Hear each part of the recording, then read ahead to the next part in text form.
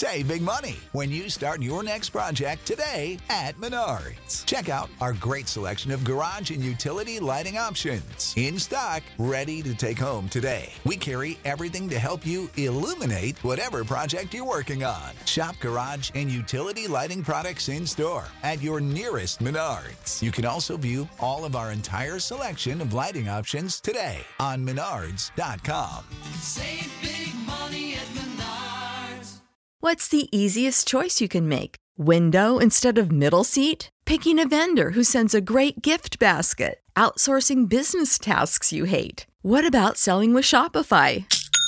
Whether you're selling a little or a lot, Shopify helps you do your thing, however you cha-ching. Shopify is the global commerce platform that helps you sell at every stage of your business. From the launch your online shop stage to the first real-life store stage, all the way to the did we just hit 1 million orders stage. Shopify's there to help you grow. Whether you're selling scented soap or offering outdoor outfits, Shopify helps you sell. Wherever and whatever you're selling, Shopify's got you covered. Sign up for a $1 per month trial period at shopify.com/try. Go to shopify.com/try now to grow your business, no matter what stage you're in. Shopify.com/try.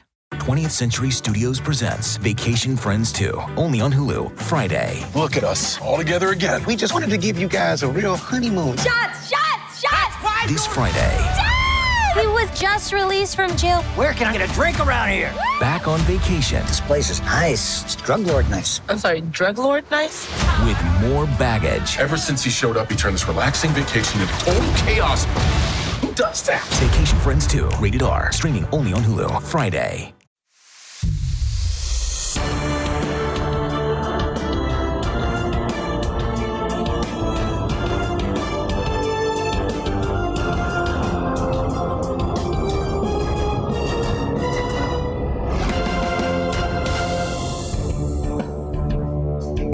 What's going on, guys? Thanks for tuning in to another episode. I don't know what happened to my camera.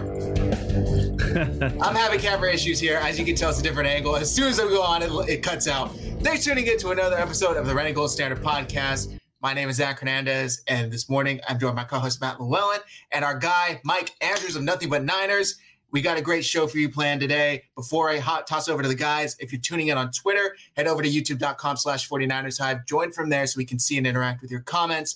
With that all said, let's get into this. Matt, the 49ers have a huge Week 4 primetime matchup on Monday night against the Los Angeles Rams. The rivalry continues. What do we make of this matchup?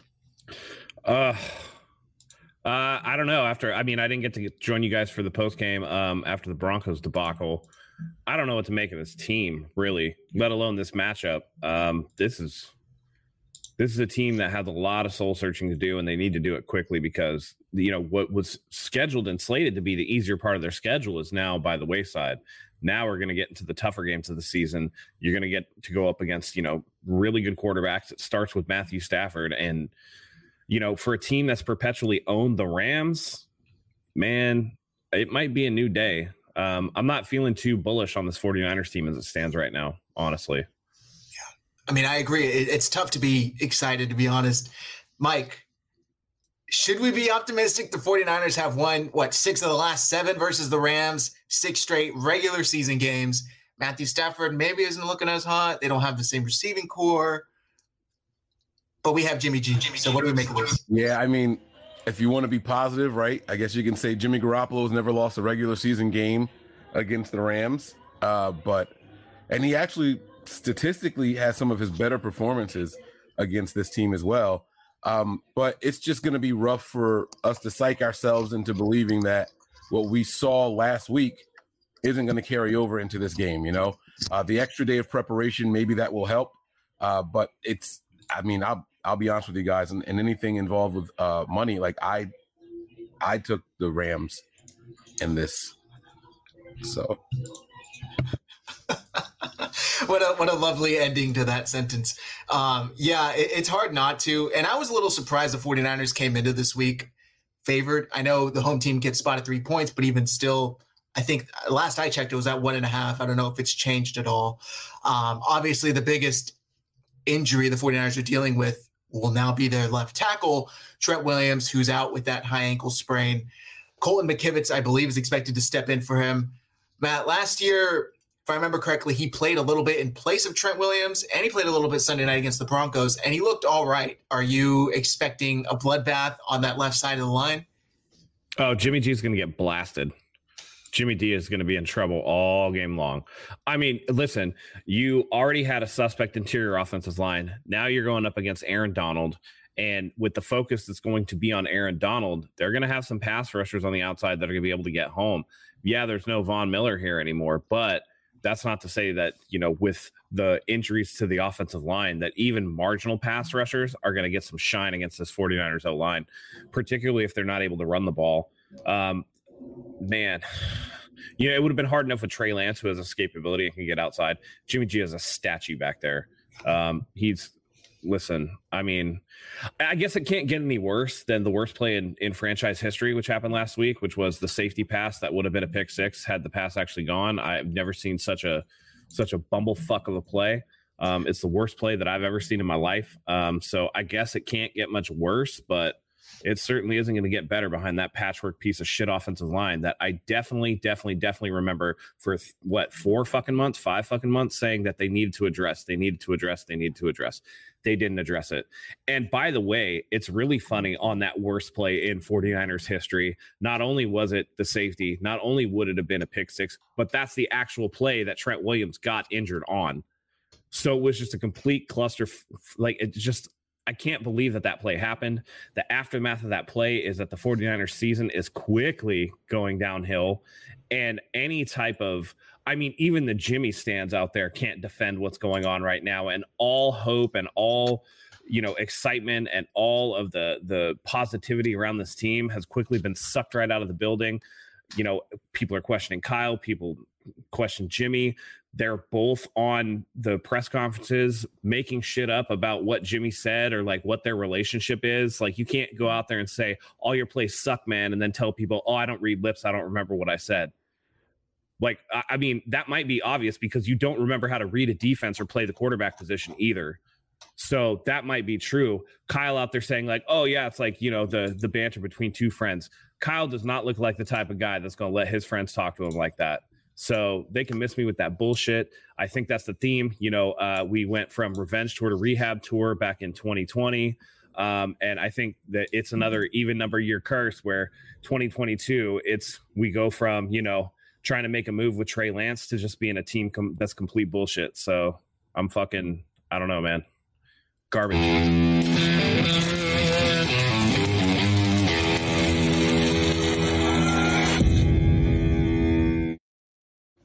The lovely Matt Rant. Since you brought it up, go ahead, Mike. Go ahead. I'll let you go. Okay, we haven't done a podcast with three of us since last week, or I'm not even sure when the last one was, but definitely not since this clip has been circulating online. So we got to react to it here since we have it up and since Matt brought it up. This is, Brooks Anderson, BNA Music 88 on Twitter, found this little snippet, which has been viewed over 1.4 million times now. And there's only two things that he could be saying. Like Matt said, all of your plays suck, man, or draw plays suck, man. Those are the only two things I get. And I couldn't find the specific play that happened before this. It wasn't a draw play though on that play. I didn't think it was. I thought it was just a normal pass, if I remember correctly. Pass. He definitely said all your plays suck, man. Like, that's exactly what he said. Yeah. And then when asked about it at the press conference, he said, Jimmy G might not remember, but Pepperidge Farm remembers. Pepperidge Farms remembers. Kyle Shanahan was asked about it, and he says, this is what is hilarious to me, just totally contradicting himself. I'm not a very good lip reader, but I probably won't watch it. Then he added, the clip to me is a joke. I can't believe we're even talking about it. I'm pretty sure that's not what he said. So how can you not watch it, won't watch it, yet you're pretty sure that's not what he said at the same time? Go ahead, Mike. In Kyle's defense, they get briefed on things that the press is likely to ask. So something like that blowing up on 49ers Twitter, it's all over the different radio stations and things like that. People are talking about it. They had to say, look, there's a clip going around where people think Jimmy is saying all your plays suck.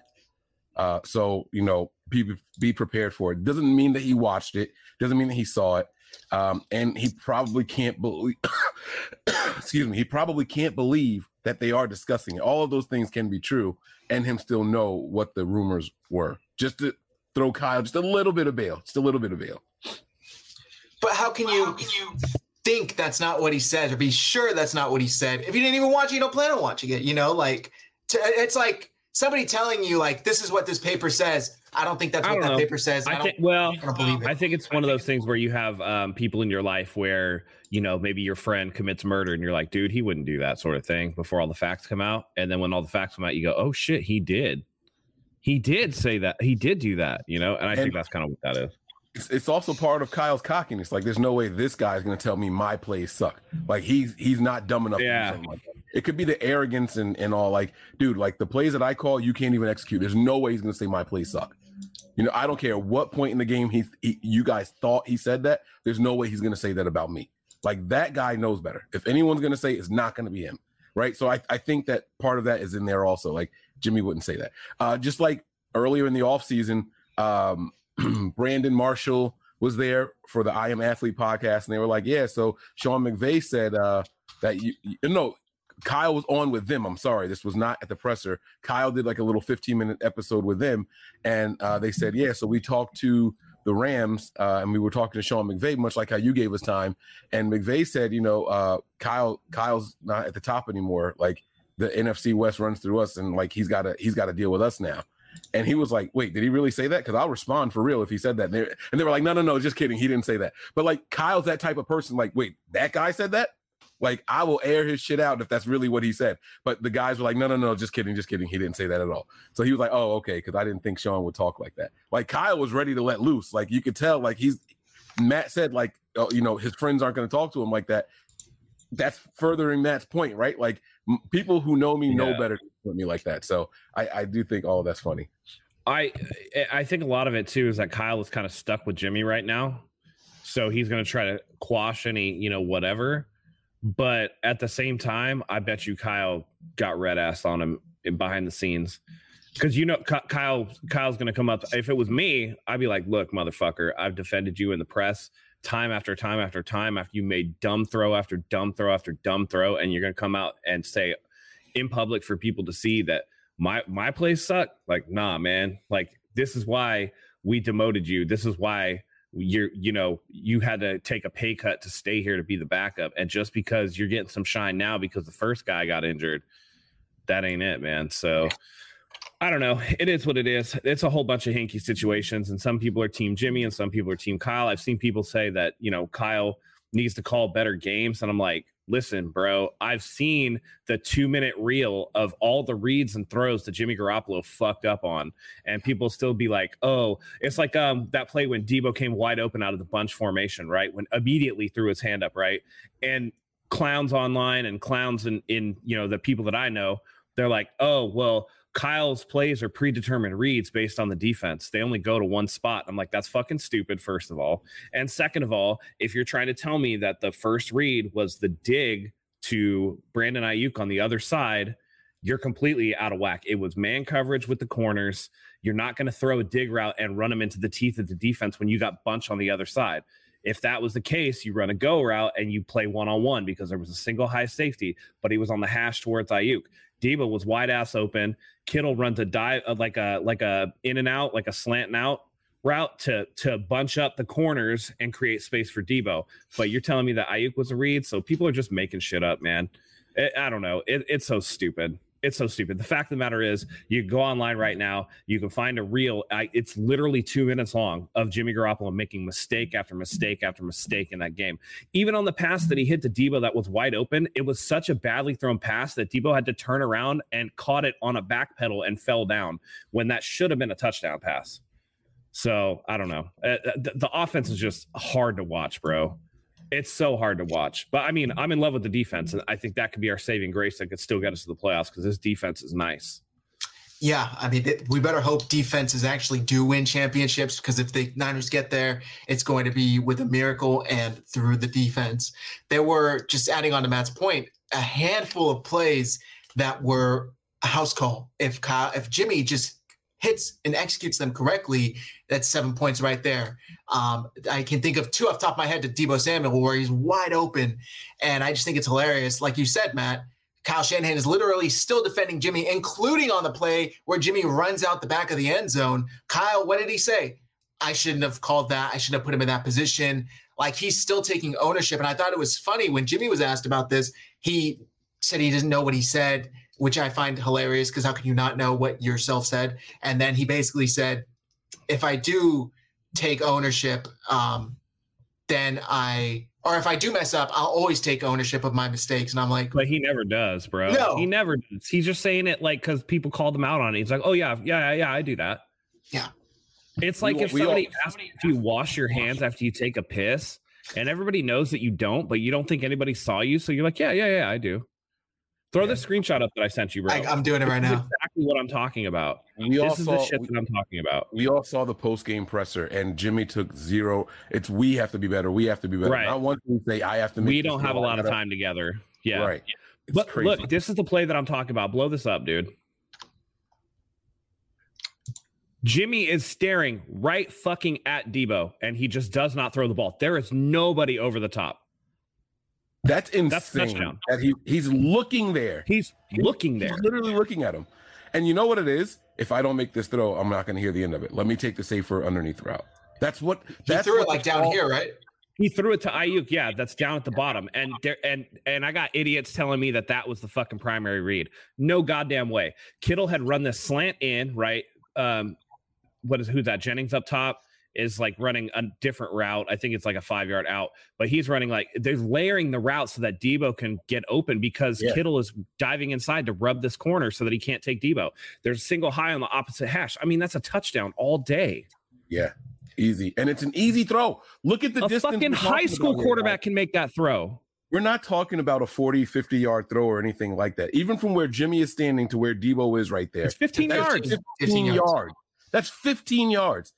Like, if you can't make this throw without hesitating, now we know why. You're not an NFL starting quarterback. Right. We know why Kyle's looking to move on from this guy. Yeah. And I just want to say, we saw exactly why Kyle decided to move on from Jimmy Sunday night. Like, blame it on Russ, blame it on whatever the hell you want to blame it on. I think it's clear it's not Kyle. And I've seen a lot of people coming out and saying, Kyle Shanahan is supposed to be this offensive genius. He was still good on Sunday night. Maybe he wasn't good enough to win with Jimmy's deficiencies, but he put the team in enough positions to where they should have won this game by 2 scores. I would say this. I think that his running game is a little uninspired. I think that he tried to put flourishes on it or whatever, but at the end of the day, it's his dad's running system. I think he actually shines in the passing game where he schemes a lot of shit open, right? Like, the run game. Good. I'm sorry. Go ahead. I was going to say, I just think that it's pretty obvious where the run game is going. Like, you line up Deebo in the backfield, you know where it's going. Like, it's like I can call it to a T where exactly the ball is going on the run game. But the passing game, the way that he layers routes to get people open, there is a busted coverage or a wide open guy like that at least 2 to 3 times a game. That could be house calls. And it's preposterous that the 49ers can't take more advantage because fucking Lemmy Garoppolo, fucking Jimmy Joke, can't fucking hit the most basic of passes that college and high school quarterbacks can make. It's ridiculous. I just think that, Kyle needs to get a lot better at scheming his runs. I think he can scheme blocks well. I don't think he schemes the run game well overall. He runs on the same type of downs in the same situations. He doesn't really mix it up. I don't think he really misdirects well. And I think that is kind of limiting for the run game. I as much as I want to agree with that, the run game with running backs has been very successful this season. We're averaging well over 3 yards a carry per running back when you total it all up. The problem is you're running Deebo 5 times for 6 yards. And I get it. You have to manufacture touches for this guy because of the contract and all that kind of stuff. But like at a certain point, we were never down in this game multiple scores. Not once. Not one time in this game were we down enough where you have to abandon the run with the running backs. And so we finished this past game. They were averaging over 6 yards a carry. And I know people always say, oh, well, look, he had a 32-yard run, so that's why it's going to, pad the number. I don't care. That's what Kyle's run game is. It's a little bit here, a little bit there, and then here's a bigger one. Like, you can't abandon that. That's part of the game plan. So even with the run game, there's enough creativity there where it's successful. Stop just forcing the ball to Debo in the backfield because everyone knows where it's going. As soon as Debo lines up in the backfield, we know he's getting the ball. Even if he breaks out on a route, it's still a pass to Debo. We gotta be more creative than that. I just get you can use him as a decoy. It's okay to use him as a decoy. That's the main thing. And I mean, honestly, you wouldn't have to line Debo up in the backfield to manufacture touches if you can hit Debo on these wide open ass plays that he has. I don't think Debo's going to be mad if he has 4 catches for 100 yards and 2 touchdowns because he's fucking wide open. Any wide receiver is going to be like, yeah, I only caught it 4 times, but I got a buck and I got 2 touchdowns. They're not going to be mad at that. That's efficiency. That's I get to work in the open field or whatever. And you could still manufacture touches if you do a lot of the stuff that they do with the tunnel screens, out of bunch formation or whatever. You can still get him the ball in space on the perimeter before the teeth of the defense could react. And the other thing that you're doing, we saw it with Lance. We saw it with, Elijah Mitchell and stuff. When you're running these guys into the heart of the defense, play after play after play after play, this is where the injuries happen. So you got to manufacture touches out in space with the smaller guys. Debo against linebackers and shit. I'm not too stoked on that. Debo against corners all day. He's gonna brute force corners all day. And there's ways to do it.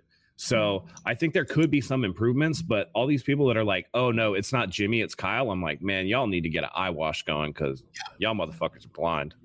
And the good thing about 49ers Twitter is that there's so many people who are covering the team and the content creators out there. You get the all 22 plays after every game. This guy was open here. This guy was open there. This guy, people were like, Mike, why don't you get into it? I just go on Twitter. I don't need to waste my time cutting and cropping to all 22 plays and doing my own breakdown. There's plenty of it right there on Twitter. You can see it. And the plays are there. So for people coming at Kyle, saying that he's not as good of a play caller, he's really not the genius. It was McDaniels all along and all that stuff. Stop it. Stop it. Stop it. Stop it. Kyle is just as good as he was, if not better, before. And then what we're seeing right now is being limited by the quarterback that you have under center. And, there's people calling for Purdy to get in there. I'm not 100% sold on that yet. However, there is an element of we don't know what we're going to get that could be beneficial to the 49ers. And I'm not saying that now's the time to do it. Let me be very clear with what I'm saying. I don't think we should make the transition just yet. However, there will come a point in the season where Jimmy hurts his pinky nail and he's going to miss a game. He's going to miss some snaps. And I will be glued to the screen every snap that he's in there taking under center Purdy. So we just got to be patient. And back to the defense is going to be good enough in this game in particular to hold us up. The Rams, they have 9 sacks on the season. They're averaging 3 a game, right? Aaron Donald only has 2. He's still causing his disruption and things like that. But the Niners defense it's something different. We went into this offseason saying, all right, what's going to be the weakness? Probably the safeties, especially when we lost Jimmy Ward, right?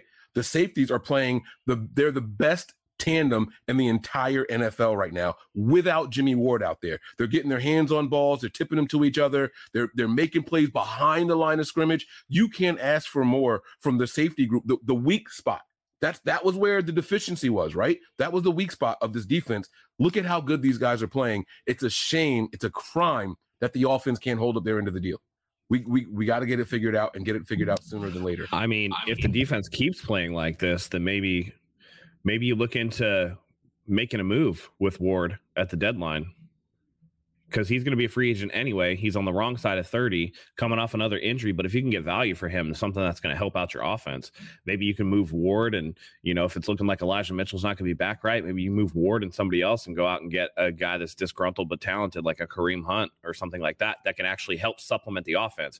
Because for as much love as people have for Jeff Wilson Jr., you can't pretend like Kareem Hunt isn't a better option. There's no I in team, but there is one in Indeed, and that's the hiring platform that you need to build yours. When you're hiring, you need Indeed. Instead of spending hours on multiple job sites searching for candidates with the right skills, Indeed's a powerful hiring platform that can help you do it all. One of the things I love about Indeed is that it makes hiring all in one place so easy because Indeed does the hard work for you. They show you the candidates whose resumes on Indeed fit your description immediately after you post so you can hire faster. Join more than 3 million businesses worldwide that use Indeed to hire great talent fast. Start hiring now with a $75 sponsored job credit to upgrade your job post at Indeed.com/Blue Wire Sports. Offer good for a limited time. Claim your $75 credit now at Indeed.com/Blue Wire Sports. That's Indeed.com/Blue Wire Sports, and support the show by saying that you heard it on this podcast. Indeed.com/Blue Wire Sports. Terms and conditions apply. Need to hire? You need Indeed. NFL Sunday Ticket is now on YouTube and YouTube TV, which means that it just got easier to be an NFL fan, even if you live far away. Like maybe you like the Bears, but you're hibernating in Panthers territory. But with NFL Sunday Ticket, your out-of-market team is never more than a short distance away. Specifically, the distance from you to your remote control. NFL Sunday Ticket, now on YouTube and YouTube TV. Go to youtube.com/presale to get $50 off. Terms and embargoes apply. Offer ends 9/19. No refund. Subscription auto renews. So, speaking of the defense, unfortunately, we're going to go over the injury report for both teams. And Matt, I want to get your thoughts on a certain player on the injury report. So for the 49ers, did not participate on Friday. Azeez Al-Shaair with the knee injury, Eric Armstead with the foot injury, TDP ankle, Ross Dwelley rib, Danny Gray hip, Tyler Kroft knee, Tarvarius Moore hamstring, and Trent Williams the ankle, and Daniel Brunskill, was limited with a hamstring injury. But also Javon Kinlaw did not participate with a knee injury. Danny Gray and Javon Kinlaw, if I remember correctly, popped up on there like Thursday out of nowhere. One, where are these injuries happening? And two, could this be the same knee, Matt, that Javon Kinlaw just had a surgery on the offseason and the doctors were hoping they solved the root cause? It could, but it could also be the other one too. All right. They didn't specify. So, I mean, here's one thing that I know just in general. If an athlete is going to tear an ACL, if they're going to have an ACL tear in their career, they have a significant higher likelihood of tearing the other ACL at some point.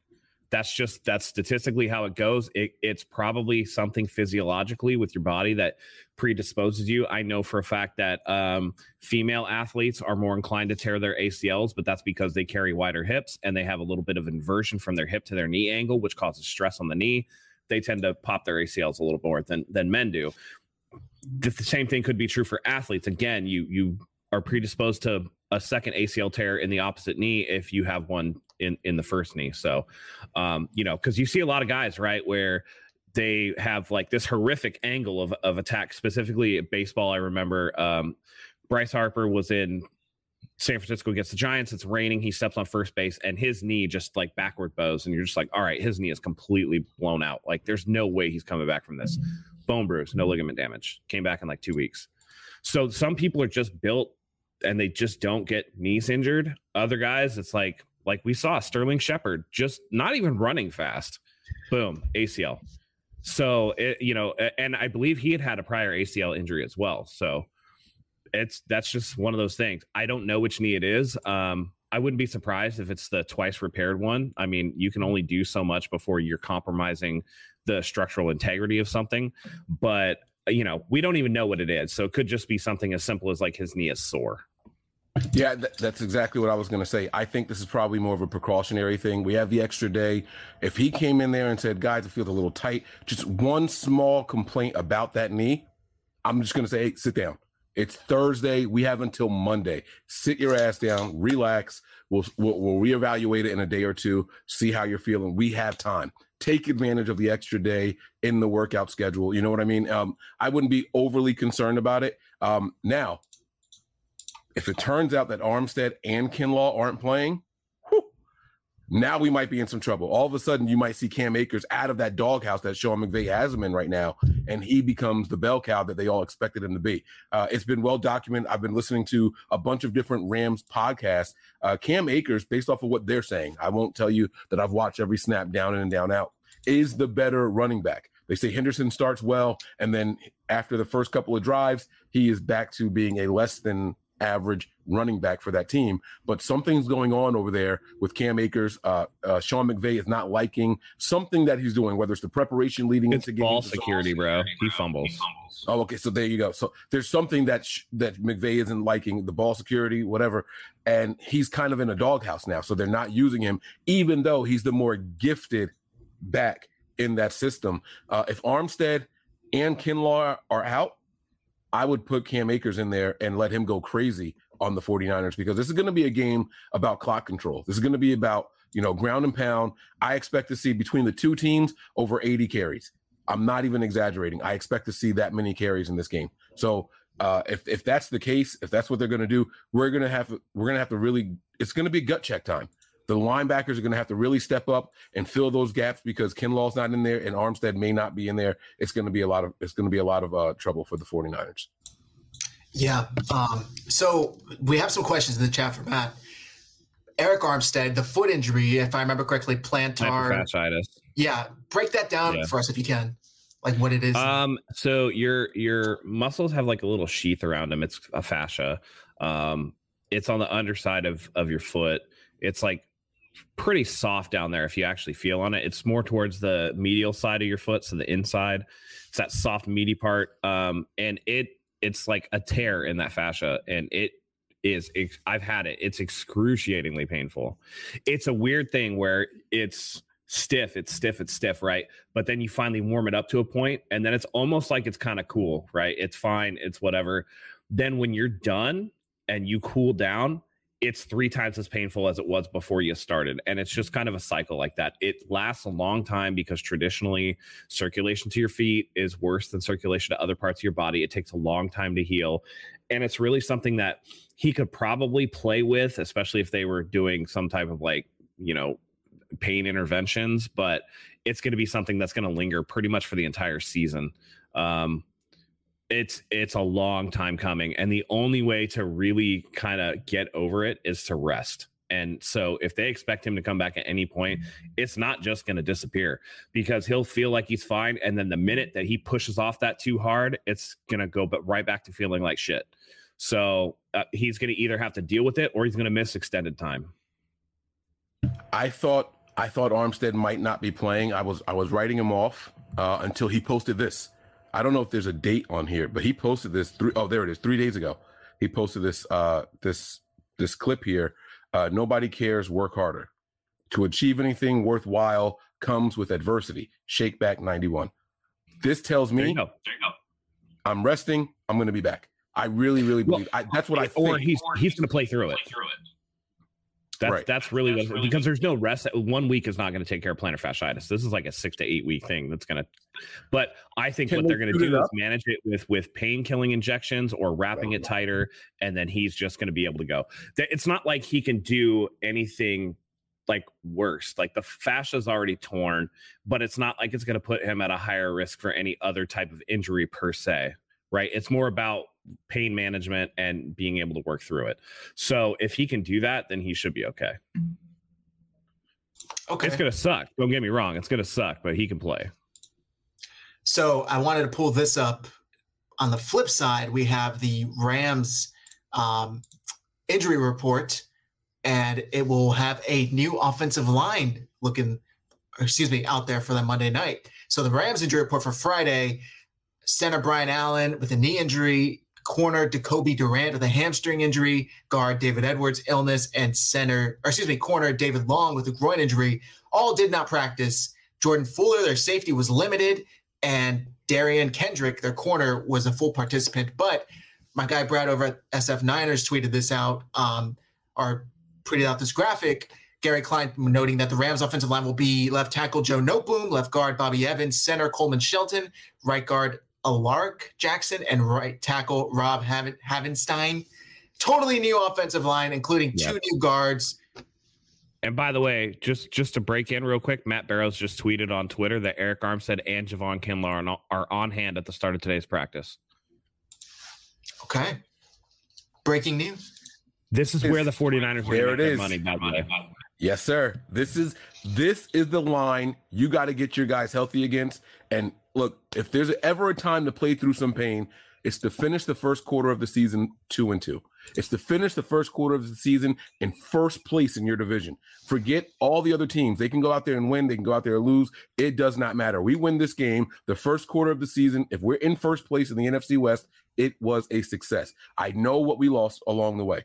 I know the games that we lost. I know the plays that we saw. It's funny. Matt talked about that Jimmy Garoppolo pick 6 safety play, right? 8 points all in one play that didn't really end up being 8 points, right? But it was 2 points plus possession being the worst play that you ever saw from Jimmy Garoppolo. It's funny because the last time we saw Jimmy play against the Rams, that was the worst play from Jimmy Garoppolo. The pirouette with the backwards toss to the running back, right? That ended up being an interception, right?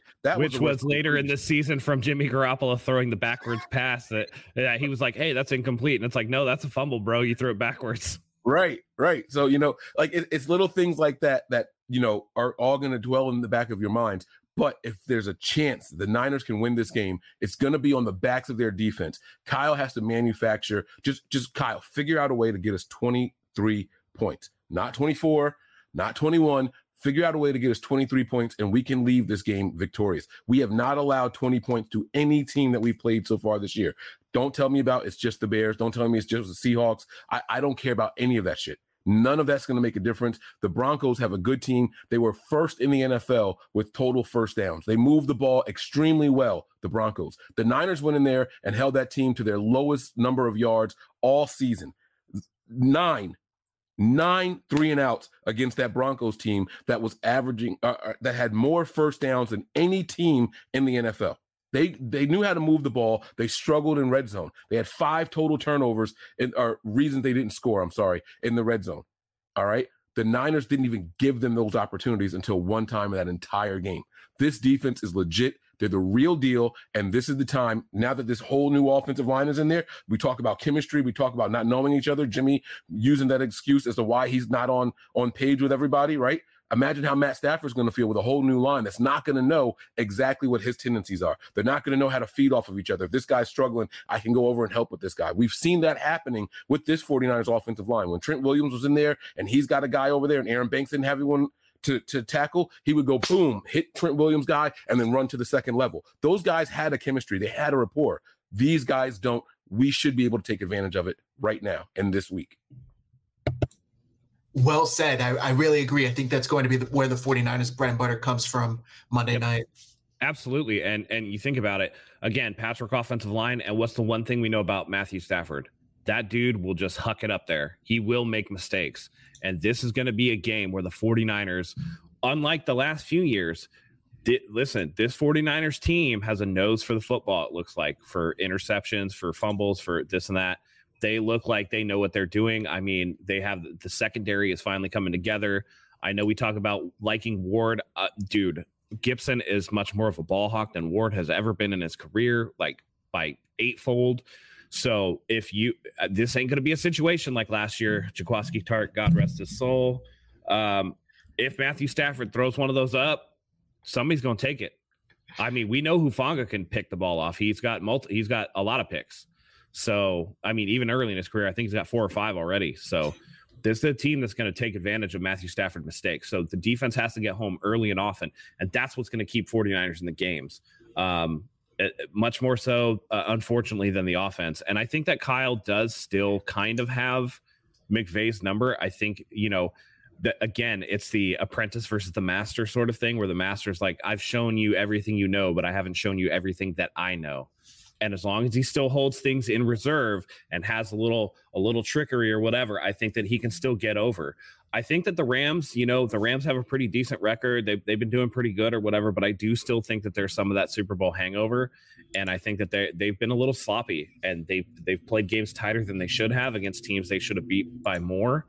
It's a winnable game for the 49ers. They need the offense to do everything right, though. I would love to see Kyle run that play that was a safety, nowhere near the goal line, though. That was a beautifully designed play.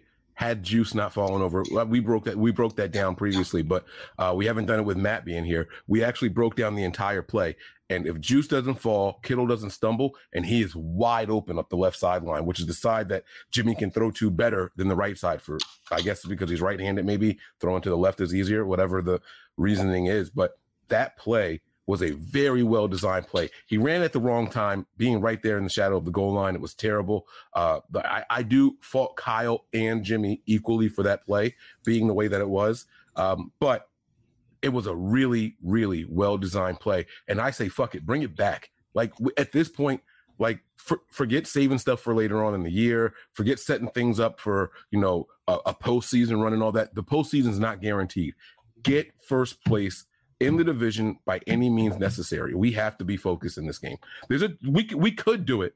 We could do it. But if Jimmy comes out and plays the way that he did last week, we're going to lose this game. It's not a question of whether or not we can overcome. You can't overcome the offense literally giving points to the other team. That's one thing that you cannot overcome. Your defense can play lights out if they want to, but you're not going to be able to overcome those things.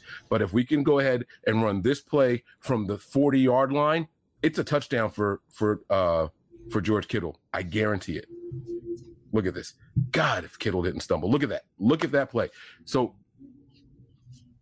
I'm not going to do the whole breakdown here, but one more for me. I want to see this. Number 22 is supposed to watch the running back, but he ends up picking up George Kittle because George Kittle came out later. So what if this play works in rhythm? 22 has to decide: am I going to go with Kittle or am I going to go with the running back? The running back is a guy closer to him. He's naturally going to think, I have to get the running back because that's where the play is going. Kittle already tripped by this point. So I don't know if you can run it back or not. Kittle already stumbled at this point. Juice falls. Kittle stumbles over him. He doesn't fall all the way down. And then, boom, there's the stumble right there. Okay. If Kittle doesn't stumble, now you're putting 22 in a spot where he has to decide, is it the running back or is it George Kittle? One more, run it back one more time. I want to see it one more time. 90% of the time, that guy is going to go for the running back, knowing Jimmy Garoppolo's tendencies. He doesn't like to throw deep. Oh, yeah. But because he didn't, that guy stayed with George Kittle. That was a touchdown play. Ayuk is open underneath play. too. Yeah. Yep. I mean, either way, it's a big game, right? Ayuk will probably be caught by one of those two guys in a normal situation, but it's a game to give you some breathing space. It's at least a first down. We run this play away from that goal line where Jimmy's not backing out. If the offensive line just holds up for a freaking second, I mean, they folded. The line completely folded on this play. Also, and look at the numbers. Yeah, I was going to say, you broke that down on the Patreon. I bet you Kyle Shanahan had no idea that the left on our side, the right side of their line would break down, considering, 1, 2, 3 on the right, and then only 2 on the left compared to all of these 49ers players, yet the pressure immediately comes from this side. Terrible. It was, yeah, it's wild and it's unfortunate, but I agree with you, Mike. A lot of people were like, why would he call this play in the end zone? He knows how backed up they are. What was he thinking? But if it's executed correctly, it's either a touchdown or a big gain, at the very least a first down. So that's why I don't agree with the people that say Kyle Shanahan is, needs to get out of here or needs to improve his playbook, or it's Kyle, not Jimmy. Kyle did enough. I mean, listen, it's definitely Jimmy. I mean, come on. Everybody talks about Jimmy's QB wins or whatever. He was 19-5 through the 2019 season. And then since then, he's been 14-11. Like, he's fallen off big time. Averaging more than a turnover a game. A game, exactly. It doesn't matter how well Kyle, we've seen it. It doesn't matter how well Kyle draws up a game plan or how beautifully he designs the plays. At the end of the day, when Kyle calls these plays, it's up to the players to execute. And Jimmy Garoppolo, the only thing that he's executing is the 49ers' chance to win at this point. I love that. Real quick, I just want to ask you guys, sorry, I'll let you go after Mike, but there's been talk of if Kyle Shanahan is replaced, which I don't think will happen in the least, right? But Lynch will go first. Yes, Lynch will go first. D'Amico is on the up and coming. He's likely going to be gone after this year. He should have been gone after last year, but he decided to turn those offers down, stay another year as 49ers defensive coordinator. If they chose to move off from Kyle Shanahan, could we see a situation similar to when Harbaugh got moved off from, and they chose one of his coaching staff coaches and Jim Tomsula? I always call him Tom Jim Sula. But Could that be similar to where the 49ers say, we're going to let you go, but we're keeping your staff member, DeMeco Ryans, you're now the head coach?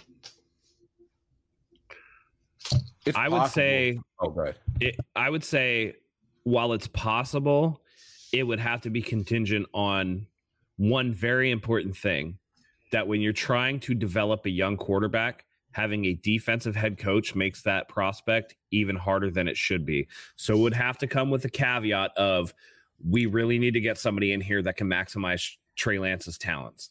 For me, I would much rather they go with an offensive guy who's not only going to have his scheme and have, this and this and that, but who knows enough other offensive guys that it's going to maximize what Trey can do.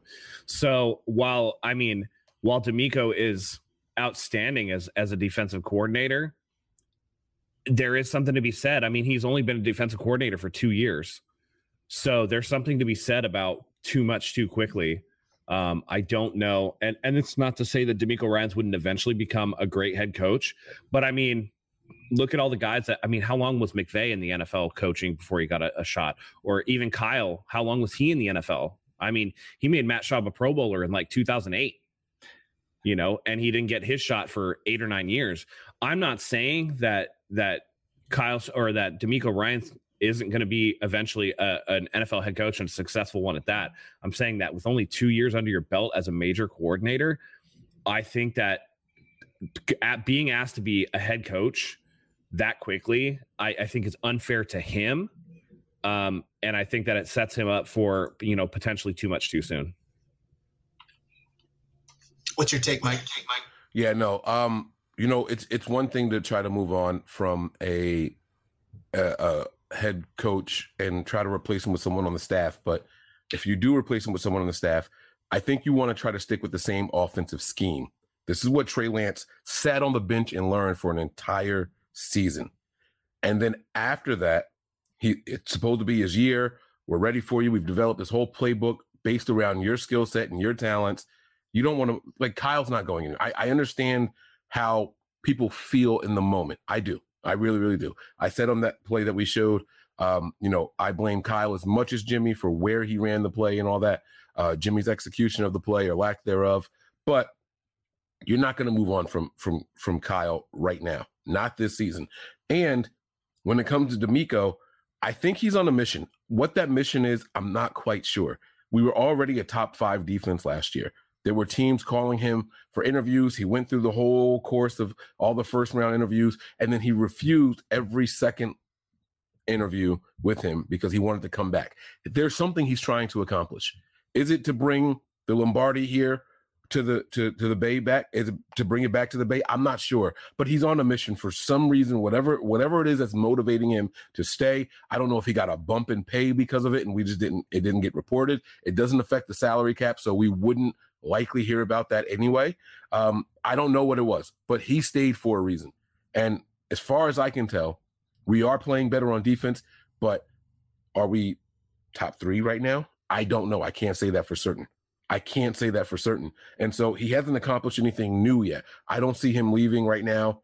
At this point, I don't see him leaving right now. If we make a deep playoff run or something like that, then maybe. But at this point, I don't think DeMeco's going anywhere because of his personal preference, just to be clear.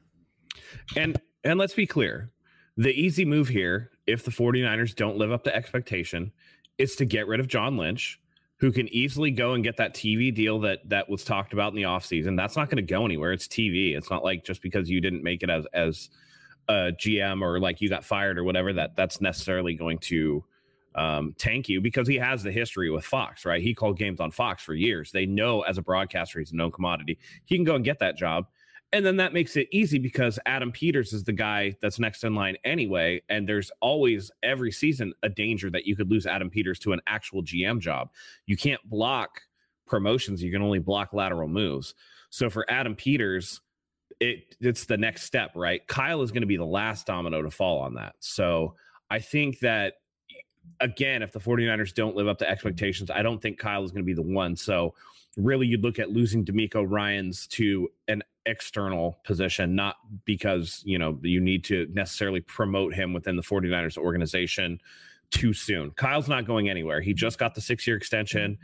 And it's a lot easier for John Lynch to accept the buyout or go and do this TV deal than it is for them to because with John Lynch gone, what really changes with the scheme or anything like that?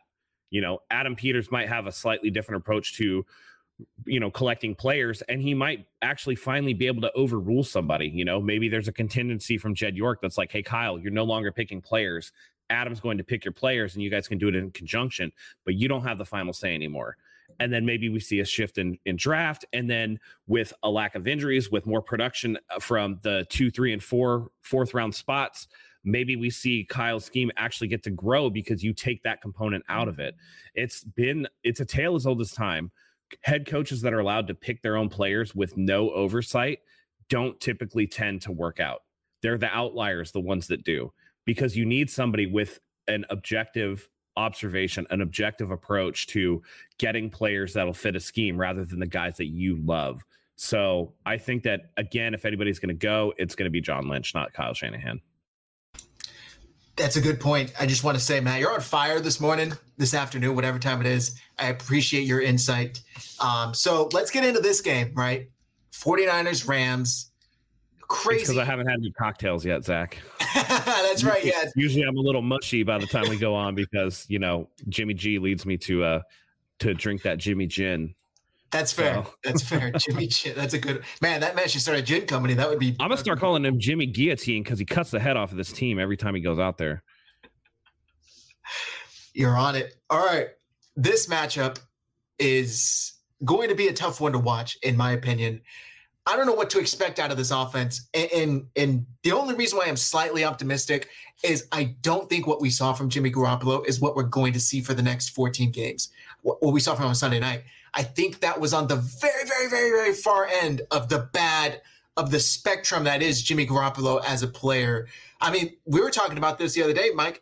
Is there a worse game we've seen from Jimmy since he's been the starting quarterback? I really don't think there is. So I can't imagine we're going to come out and see a repeat performance of his worst game ever against a team he's familiar with that has gotten, in my opinion, they've regressed since the last time they played in the playoffs. And you pointed it out, Mike, on the Patreon show that we did. Jimmy G's best performances are against the Rams and the Cardinals. We're playing the Rams. So with that said, Matt, I'm going to throw it back to you. And I know we just made the jokes, Jimmy G, Jimmy Guillotine. What do you expect from Jimmy G Monday night? I expect a Jimmy Classic game, more in line with what we got against the Seattle Seahawks and what we got against the Denver Broncos. It's going to be something along the lines of he'll be like 21 of 27 for like 190 yards, a touchdown, and a pick. Like just a classic Jimmy game where he doesn't do anything that's going to kill you too bad, but he's not going to put you in position to win. And I think it's going to be on everybody else to kind of carry him to victory. And I really do think that the way that the 49ers can win this game is to get after Matthew Stafford and force him into mistakes and get good field position so that those drives where Jimmy's only getting you like 20 yards on the drive actually puts you in position for Robbie Gould to kick a field goal. This team is going to live off a 3. Right? They're going to be the Golden State Warriors. It's got to be 3 all day. That's hilarious. Mike, what are your expectations for Jimmy G Monday night? All right. I'm going to try to be positive here. I'm going to say it. I think Jimmy Garoppolo has a bounce back game. I don't think that we see the horrible shit show that we saw last week. I don't think we saw what we saw in the NFC Championship game. I think Jimmy settles in.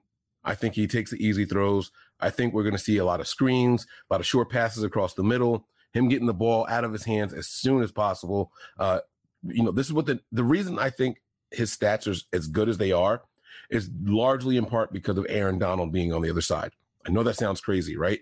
But his stats against this team, we just talked about it. The 2 teams he plays the best against are this team and the Cardinals. And I think it's because of their pass rush. They know this team so well that their pass rush gets after them. Kyle's not going to draw up many plays where he has to hold the ball, turn his back to the defense, read a defense, and then make the right throw. He's going to design a lot of quick outs. Jimmy's going to be dinking and dunking all the way down the field all game long. And then that's also going to be supported by a phenomenal run game.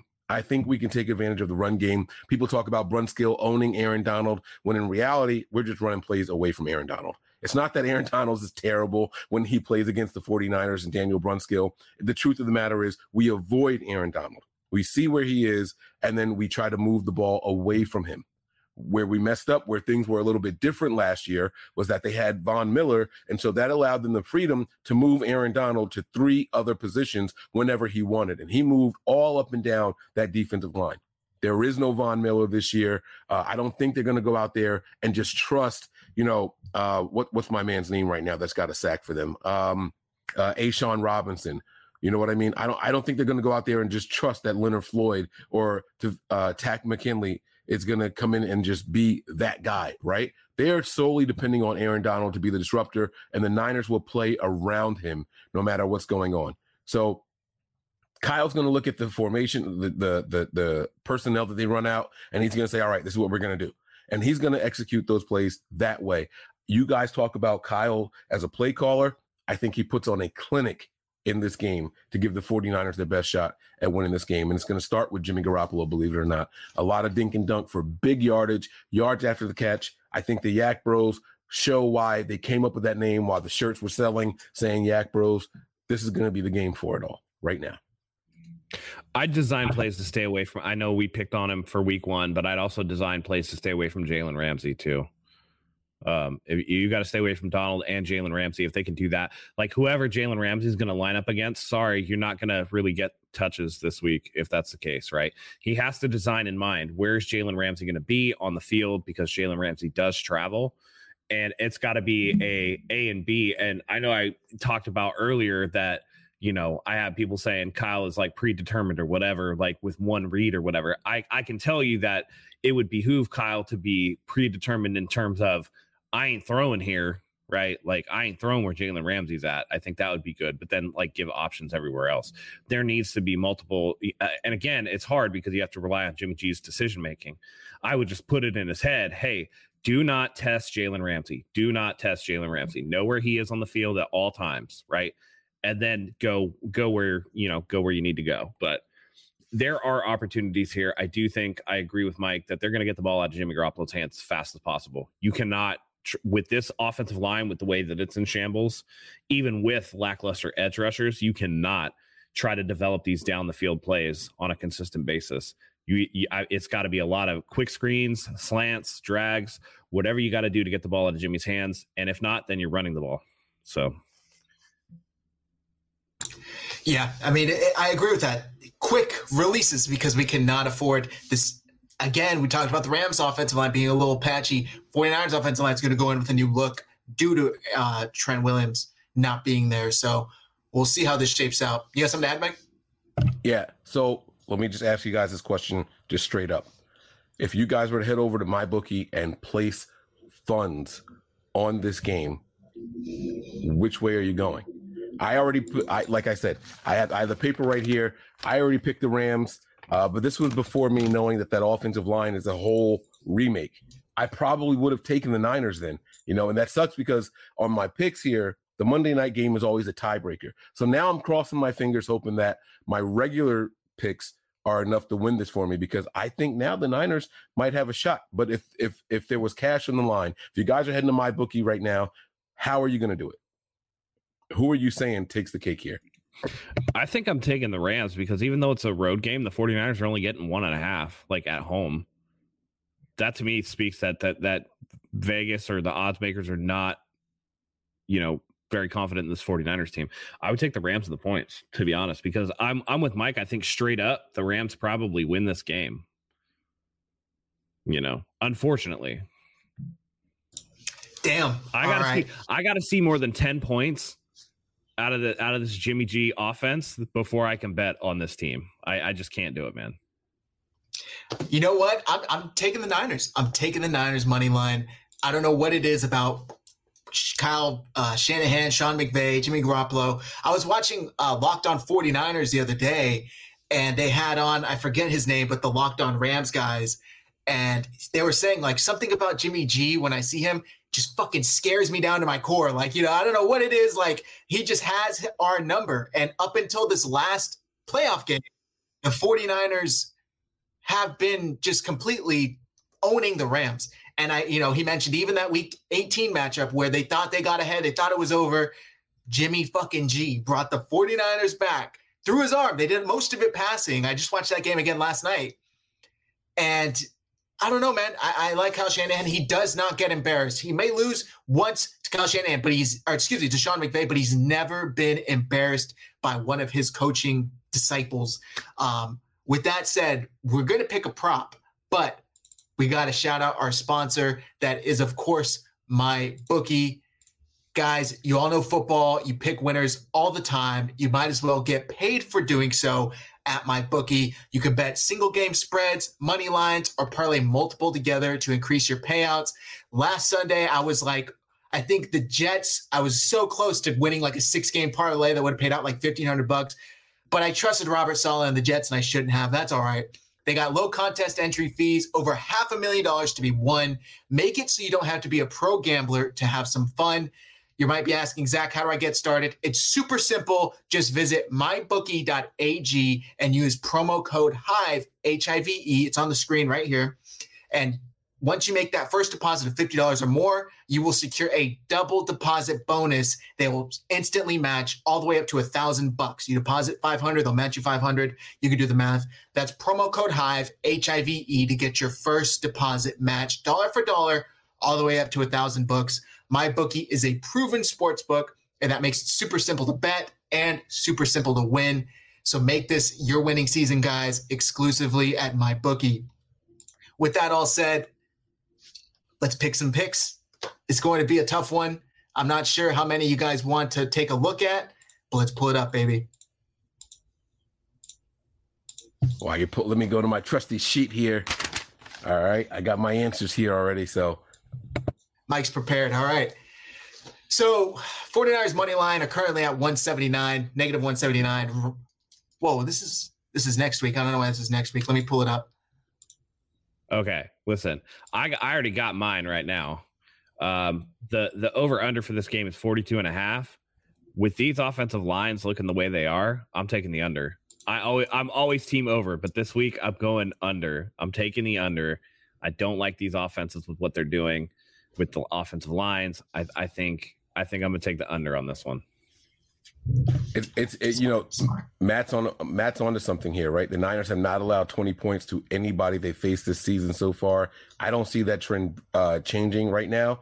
And I don't think that we're going to go out there and just score the lights out. I don't think we're putting up 30 or 40 points on this team. And so if that's the case, the under feels a lot safer to me than anything else. Okay. I'm trying to find. Damn, you got some fundage in there, bro. Let's go. I see you. Let's go. Yo, I hit on a bet. I forget. I think week 1, I hit on a bet. That was like a $700 bet, like it paid out. So I'm telling you guys, these parlays pay out. So make sure you're over here hitting on them because look, $5, $10, $20, that could turn into $150, $200, $500. So I had more before Thursday night, but unfortunately. Listen, I had a $15 parlay, and had I won, this is going to sound crazy to you guys, it was $38,000, and I lost it by one team. You guys want to guess what game that was? 49ers Broncos? No. It Thursday night? It was the Colts and Chiefs. That's right. That was the one game. That's the one game that blew $38,000 gone. The one that seemed like it would have been a short thing too, right? Right. Yeah. 38 G's. So, but it's so much more fun though. The only thing I wish, forget winning or losing, right? I just wish that it wasn't a 1:00 game because I just ripped up my tickets because I picked them on all of them. So I just ripped up my tickets and didn't care. But then I went back and looked and I was like, oh my God, I was so close. Like that was a one game. So it's a lot of fun, man. So, all right, here we go. Let's go. This is going to be my bet. I've done this a couple times and it usually hits halftime, full time. I think the Rams are going to be up at half and I think the 49ers come back to win it. And that's plus 674. So let's do the bet. $30 pays out 202. Here we go, baby. Rams at half, Niners win. Call me crazy. I don't know. That is tough, man, because here's why I hesitate, right? I don't know what the Rams are going to do throughout the first half, but the Niners' first 2 drives are usually their best 2 drives. So that's a little tough for me to sit here and say with a straight face, man. Like I would be scared about that. I think the Niners defense comes out really well. And if the Niners defense falters, it's going to be because the offense isn't doing their part and they're tired later in the game. I think the first half, the defense is on point. This is going to be interesting, man. This is going to be really interesting. I like it, though. I like it, man. Good luck to that. Good luck. I appreciate it.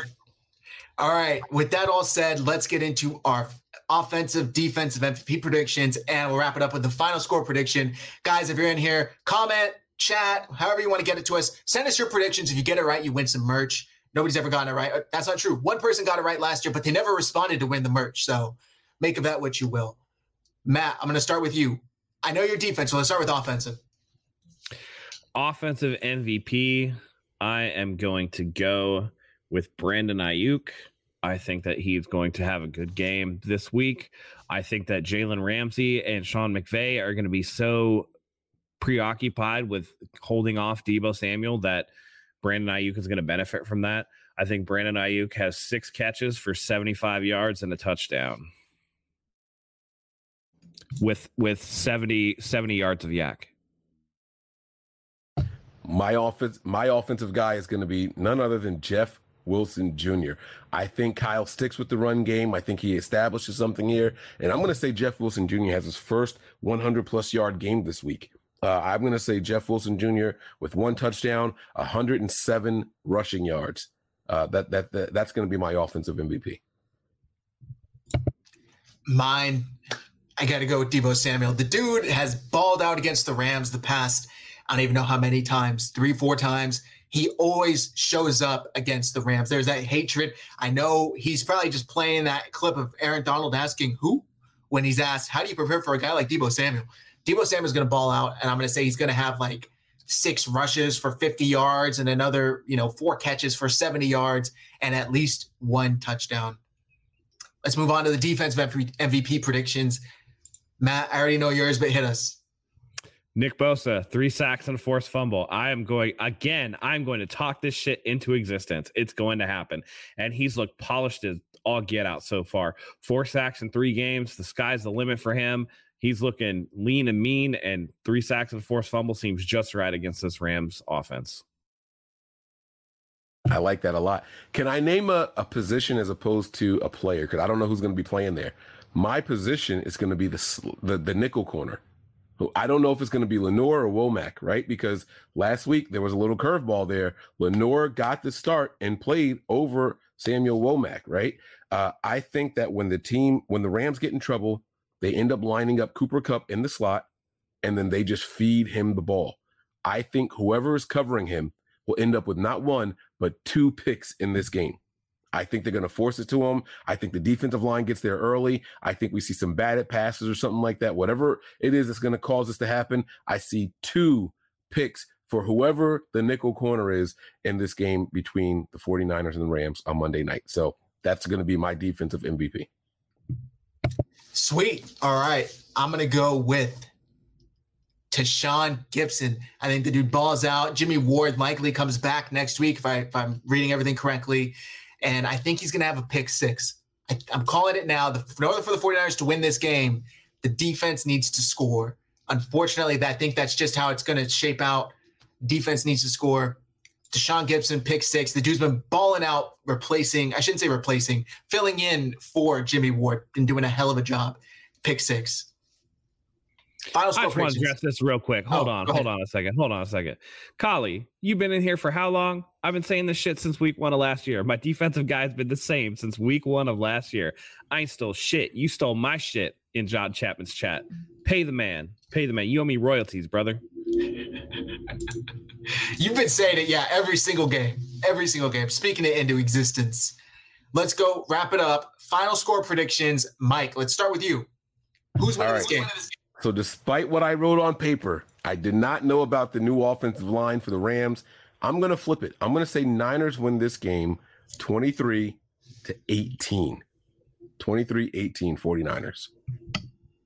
I know they're weird numbers to try to put together. I get it. I know. I can't explain it. Maybe there's some mixed extra points or something like I don't know. Someone's going for 2 because they're desperate. trying to stay within something. I don't know, but 23-18 is what's coming to me. I'm going to rock with it. I'm going to do something entirely unprecedented. Is 23-18 under the total score? What was the total score line again? Wasn't it like 40? Half? Yeah, so that would be 41. Yep. I'm going to do something completely unprecedented, never before done on the Red and Gold Standard podcast, never before done in predictions. I'm going to, because I'm back and forth. I'm torn. I can't decide either way. 2020 tie.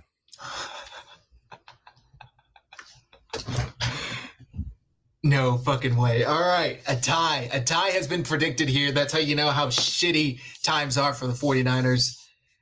I'm going to go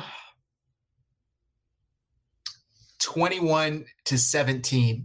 And I think it's going to come down to like a fourth down stop by the 49ers defense. 21-17 Niners. And I think the Niners end it with their defense like they did last year in week 17 or whatever. Maybe not with a pick, maybe a fourth down stop. I don't know. It's going to be a classic nail biter. The 49ers always do this shit to us. Aside from that week 2 win against Seattle, it's almost like every win is like, oh my God, are they going to win? Are they going to win? And they somehow have previously walked out with that win. I think they're going to walk out Monday night victorious 21-17. And if they lose this game, I'm done picking them. I'm just throwing that out there because they let me down so many fucking times. I can't do it to myself anymore. I cannot let myself down. Just throwing that out there. Any final thoughts, guys? I mean, that's why I picked the tie, right? They've let me down so many times, but I feel gross picking the Rams, so I can't do it. I'm just hedging here. This is a complete cop-out for me. I'm just, I'm almost glad that I'm working so that I don't have to deal with the stress of the game. That's hilarious. Yeah. Also, just real quick, I am going to be in San Luis Obispo for this game, so I will not be on the wrap-up recap show. Not sure when we'll even get to it. It will be late Monday night, but we'll put those details out. Follow us on Twitter. Handles are on the screen. You'll get the details there. Mike, any final thoughts? No, man, I got nothing, guys. Just stay patient. Make sure you guys are understanding the point that we're at in the season. Here we are embarking on week 4 with a lot more on the line than what we anticipated. But if we can come out of this at 4-4, 2-2, the Niners are in really, really good position, and we're atop the NFC West. That's all you could hope for. Records be damned, scores be damned.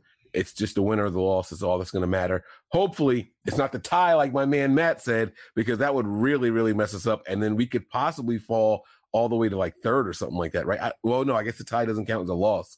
So if all the other teams win with only just the one win, then I guess we would still be in 2nd. So that's not terrible, but let's hope that somebody finds another point in there somewhere so we can go ahead and get this win. All right, man. This is going to be a tough game. Let's hope the 49ers come out with it. Come out on first place in the NFC West, like Mike just said. With that all being said, thank you, everybody, for tuning in. I hope you have a fantastic rest of your weekend. Matt, you want to carry us out? Absolutely. We love having you here each and every week. We're bringing you content as much as we can. It's been a rough season so far, but hopefully, fingers crossed, the 49ers can do something to kind of turn the season around. We got our fingers crossed for Monday night. So thank you as always for joining us. And until next time, go Niners.